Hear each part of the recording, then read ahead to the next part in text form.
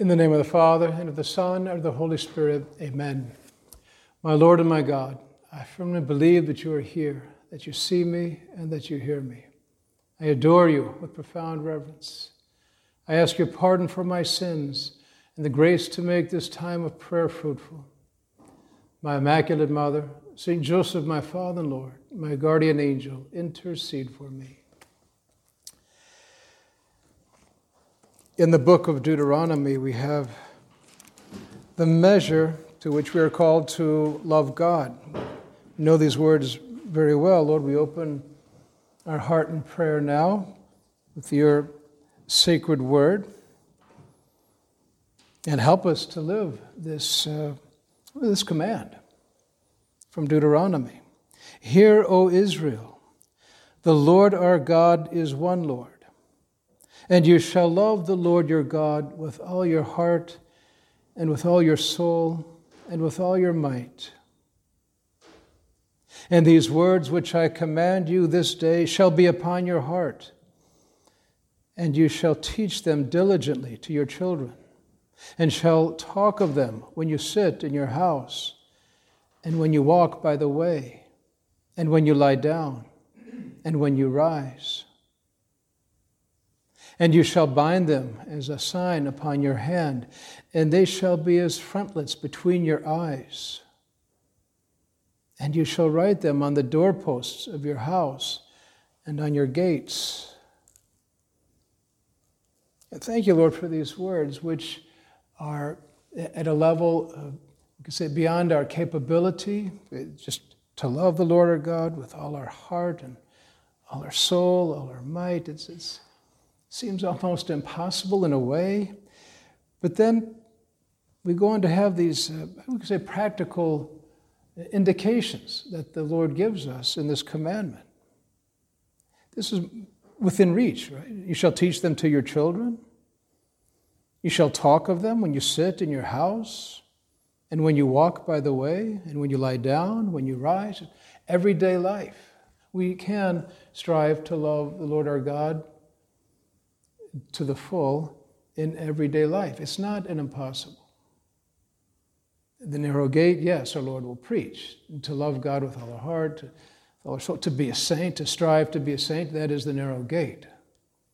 Certainly have to go against the grain, go against the old man in us that St. Paul refers to. But we can, and it'll be in these things, everyday life, with your children, when you lie down, when you rise, when you work. Have it around. Have this commandment at your fingertips, on your doorposts, on your gates. It gets down to earth. This command is not some dreamy ideal, but St. Josemaria would say, love is deeds and not sweet words. And we're called to love God with all our heart, with all our soul, and our neighbor. We're called to love our neighbor as ourselves. I think perhaps one of the ways we can bring this down to earth, this command, practical, it's in St. John's Gospel, the account of the wedding at Cana. And I think the lesson we can learn, well, of course, we always can learn from Jesus and Mary. But the lesson from this context, I think, could be from those servants.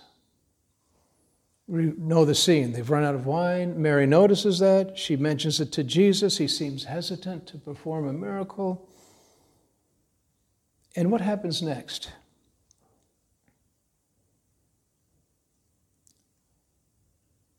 His mother said to the servants, "Do whatever he tells you." Now 6 stone jars were standing there for the Jewish rites of purification, each holding 20 or 30 gallons. Jesus said to them, "Fill the jars with water." And they filled them up to the brim. Usque ad sumum. That's the lesson we can learn from the servants in this scene of Jesus' life. They fill them up to the brim.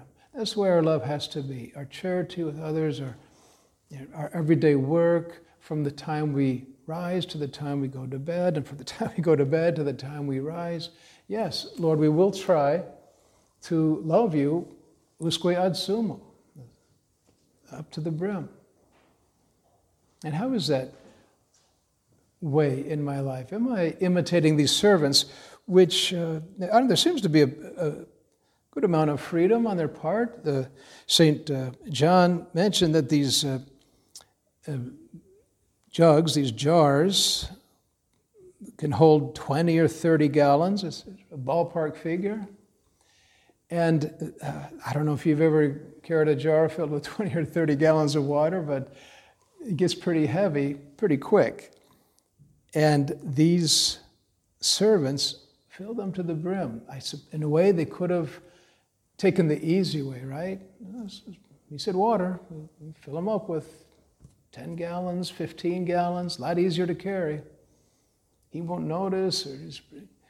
No, on their own initiative, they do their best. They give their best. I think that's what our Lord, that's what He's asking of us in our love. Our love for God, our love for our neighbor. He's not asking impossibles. But yes, we're called to give our best.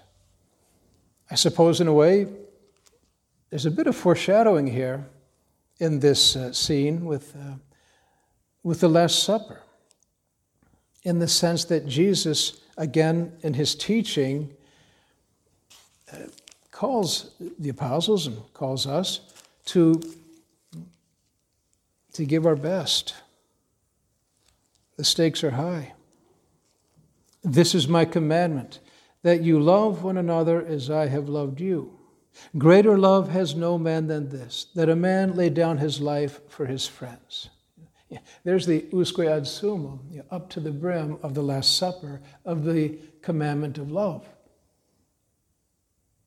And our Lord, of course, will go on to do just that a few hours later, in giving His life, His very life for us. This great love that Jesus shows by suffering and dying for us. We who are sinners, it's hard enough to offer one's life for an innocent person, we read in Scripture, but we as sinners, and our Lord loves us so much, He's willing to die for us. He lays down His life for us. We want to do the same. We want to live that way. We want to imitate you, Lord. We want to be imitators of God, in the words of St. Paul. It is not I who live, but the Lord who lives in me. It's Christ who lives in me. I want that. As a Christian, I want that. I'm so far, Lord, forgive me. I have such a long way to go, to love you with all my heart and all my soul. But I'll keep trying. But I'll use the means. Prayer. St. Josemaria would say prayer. In the first place, prayer. If we're going to fill our jars up to the brim in our efforts for holiness, well, we have to pray. Come, Holy Spirit, enlighten my mind. Set my will aflame. Teach me your commandments. We need interior life. We have in one of the Christian writings. Because no one can give what he doesn't have. We can proclaim Christ fruitfully only if all our faculties are imbued with Christ. Only if we're filled up to the brim with Christ. Only with interior life, by the power of love, can we overcome all the obstacles. A lack of time and means, being short on resources and human talents, discouragement when fruits are long in coming.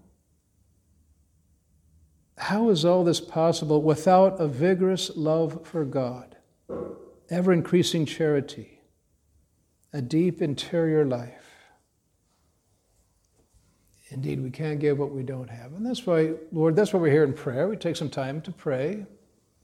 We've recollected ourselves. We've asked the Lord for help in our prayer. Our Blessed Mother, St. Joseph, our guardian angel. It's important to pray. We need to pray. We need interior life. We cannot give what we don't have. And we want to give a lot. We want to be like those servants who are willing to help. things turn out great at that wedding. They have wine. Our Lord performs the miracle. It's the Lord who does all things, but he did ask the cooperation of those servants. And our Lord asks for our cooperation every moment of our lives. The harvest is great, the laborers are few. He preaches. Well, here I am, Lord, I'll try to be a laborer in your field. And therefore, I'll strive to have interior life, because without interior life, I'll be a farce, really, a fraud. Sinners, yes, there's room. That's just the way life is. We are sinners. But that doesn't mean we're a fraud. We're just going to keep trying. We begin again and again, a lot of hope. Jesus loves us. His mercy endures forever. So we can't let that knock us down when we see our faults, our sins. But we do have to get up. And we have to strive to fight the good fight. Like St. Paul had his faults, the thorns in his side, perhaps some moral difficulty he was struggling with, but he struggled. And he truly loved God. He strived to love God with all his heart, and all his soul, all his mind, all his strength. And he went here and there. He preached. He suffered. He counted on the Lord's grace. He didn't complain. He writes to the Romans, I consider the sufferings of this present life not to be compared with the glory that awaits us in heaven. That's the measure we strive to live in our loving God and loving our neighbor. And frankly, in our effort to be happy. Love, holiness, happiness, they're all one thing, really. And the saints got it. They saw that. That's the way they tried to live. St. John Chrysostom, the Golden Tongue, one of his famous verses from his writings. There is no greater joy on earth than forgetting about ourselves and seeking the happiness of another person.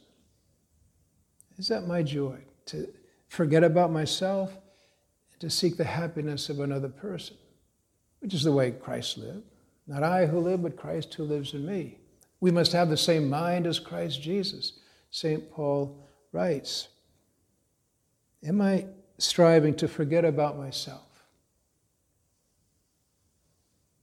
and seek the happiness of the other? And not just not bother him, not just stay out of his way, not just push his buttons, but do I really seek his happiness or her happiness? Do I strive to create a real domestic church in my family life, and in my community, my friendships? And do I really try to bring Christ there? Well, Lord, help me to forget about myself, because if that's not happening, it will just be a bunch of single verses, and that won't make very good poetry. May 12th is the feast day of Blessed Alvaro, the successor of St. Josemaria as the head of Opus Dei. Very holy man. I was blessed to be with him in my studies in Rome. It's that calm, cheerful demeanor of Blessed Alvaro, and you could see how given he was to the other. He's no concern about himself. And we've seen perhaps some of the footage of St. Josemaria get-togethers, and there you'll see Don Alvaro in the background, usually sitting on the couch or the chair, and really paying attention, following along the get-together.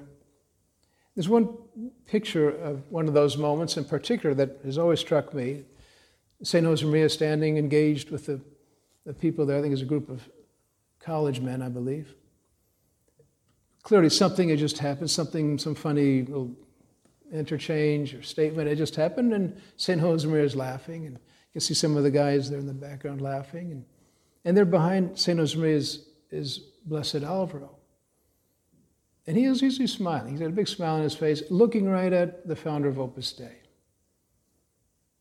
And it just seems to me that, seeing that picture, seeing that moment, it sums up Blessed Alvaro's whole life. It's almost as if he's saying, okay, if he's happy, I'm happy. That was his role. He was Saxum. St. Josemaria called him Saxum, like a rock that he could lean on. God had put him there. Alongside St. Josemaria to help Opus Dei go forward. And that was his joy. Helping St. Josemaria. And to see St. Josemaria happy gave him happiness. And that's the way it is with any family.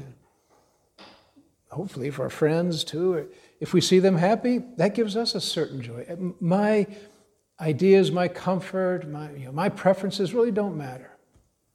If the other is happy, my brother, my sister, my parents, my friends, that should give me joy. As a Christian, that should give me joy. And precisely by looking out for the other, being attentive to the other, up to the brim, always with this sense of not just a halfway charity, it's a contradiction in terms. Charity demands a certain totality. I'm available. I'm there for you. Yes, like Jesus, I want to serve you and walk with you. And if the case may be, to suffer with you and to cry with you. That's a real friend or a real son, a real daughter. A spouse. Empathy. I've always been struck by the definition of empathy, just the Common Webster's Dictionary. Really very Christian, or we find the Christian ethos in it for sure. Empathy, the action of understanding, being aware of, being sensitive to, and vicariously experiencing the feelings, thoughts, and experience of another. The action of understanding, being aware of, being sensitive to what's going on in that other person's life. Walking in his shoes. Here we are in these days of sheltering in place. Maybe we've had more opportunities. One of the silver linings of this unusual situation now that we're going through with the COVID-19, probably around people a lot, the same people, day after day.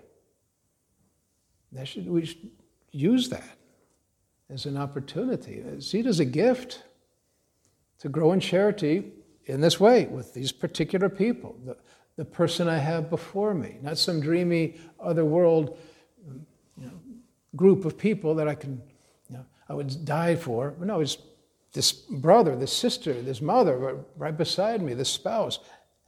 Do I have empathy? Can I put myself into their shoes? The action of understanding, being aware of, the action, it takes effort on our part. A certain attentiveness.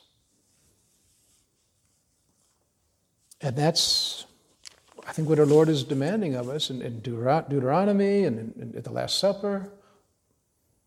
Love one another. There's a wonderful book called Testimony of Hope by Cardinal Francis Xavier von Thuan, Vietnamese bishop. His cause for canonization is being studied. He was imprisoned by the communists for 13 years in Vietnam, was later released. He worked in Rome, gave a retreat in the year 2000 to Pope John Paul II and others in the Curia. And after the retreat, Pope John Paul II said to him, write that up, make a book of the 22 meditations that he preached. And so we're blessed to have, he was obedient, and we're blessed to have this book called Testimonies of Hope. And in it he refers to one of those moments in prison.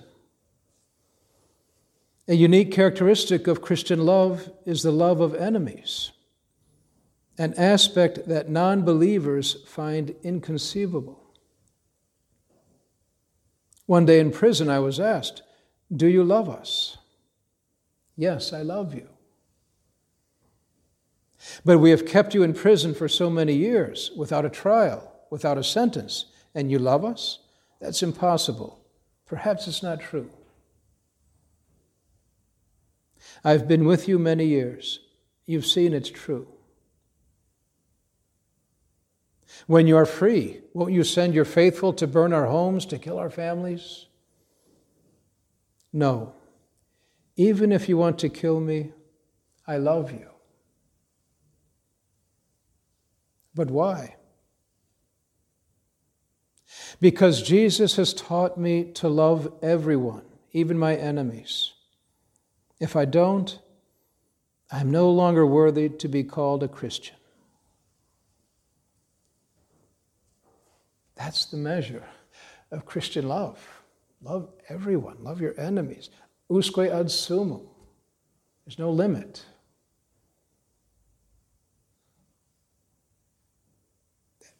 Perhaps Cardinal Antoine, Bishop Antoine at that moment, maybe he even had a certain empathy for those guards. In other parts of his book, and in his memoirs of prison time, it's clear he really loved those guards. I think some of them might have converted, if I'm not mistaken. I mean, it wasn't a fraud. His love was real. And here they are. I mean, you can see the logic of the way, the thought process of this guard talking to him.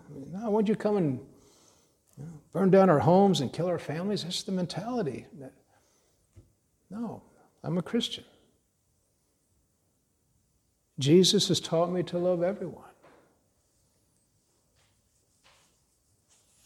Well, our situation probably won't be this dramatic, but the level, usque ad sumum, that's got to be there. And the little things of daily life, it's a little act of charity, a little act of service, overlooking someone apparently offending me. They probably don't even mean to, but I don't want to take it. I shouldn't take it too personally. Just let it go. Love, forgive, have empathy, have compassion. Seek the joy of the other. There's no greater joy on earth than forgetting about ourselves and seeking the happiness of another person. So I was impressed with a note a father of a young family wrote after his wife passed away from cancer. Young family, 3 kids, Shannon, wife, mother. And his words, his memories of his wife were shared. Shannon told me some weeks ago that she felt useless sometimes, just lying there in the hospital.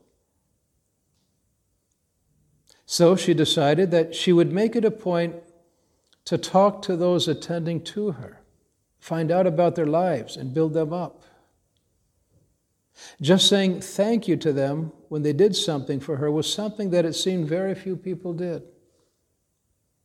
So she increased this and built it up to an art. It was not unusual to find 4 or 5 nurses in her room at 2 a.m., laughing and chatting.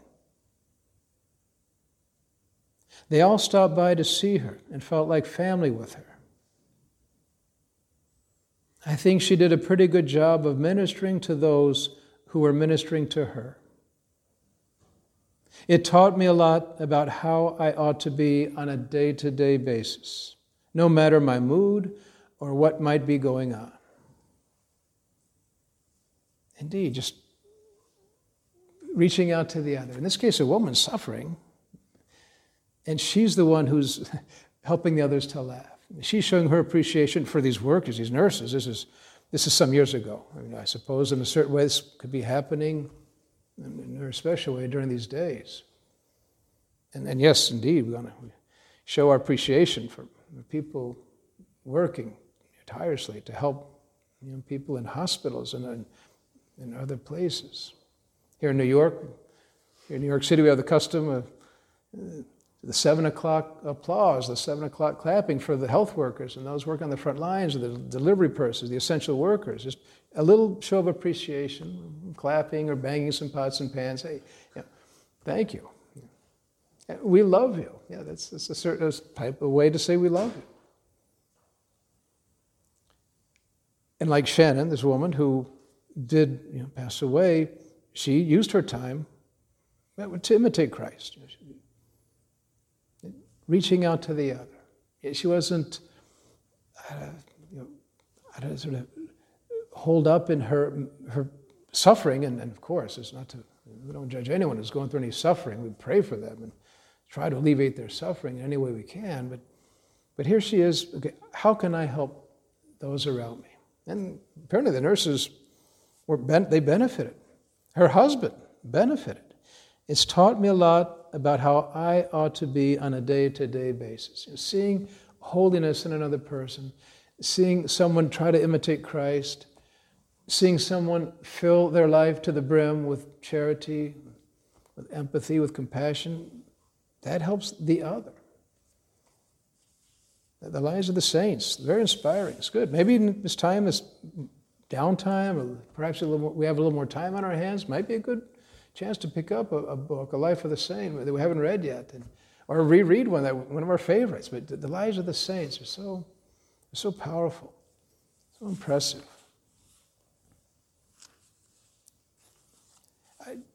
Sometimes people have some questions about the faith, about Catholicism, and to say the least. Maybe they might have some complaints. Okay. There's always answers, of course, included in the answer is our own human weakness. That's the answer to any questions people have about Catholicism. The theology is there, and so is just the very reality of human nature. But one of the answers, it seems to me, a lot of times is, well, look at Saint Teresa of Calcutta, Mother Teresa, just a faithful Catholic, loving God in her way, loving the other in her way, loving the poorest of the poor. There's a testimony of Christian life. Clearly someone striving to love God with all her heart and all their soul and all their might, in her way, the way God called her. But she did have a great effect, not on just those whom she was serving there in the streets of Calcutta, and the poorest of the poor, but anyone. Anyone who even saw her perhaps for a few minutes on a video, on an interview, or just seeing her in action. And she said in one of her writings, she said, each time anyone comes into contact with us, they must become different and better people because of having met us. We must radiate God's love.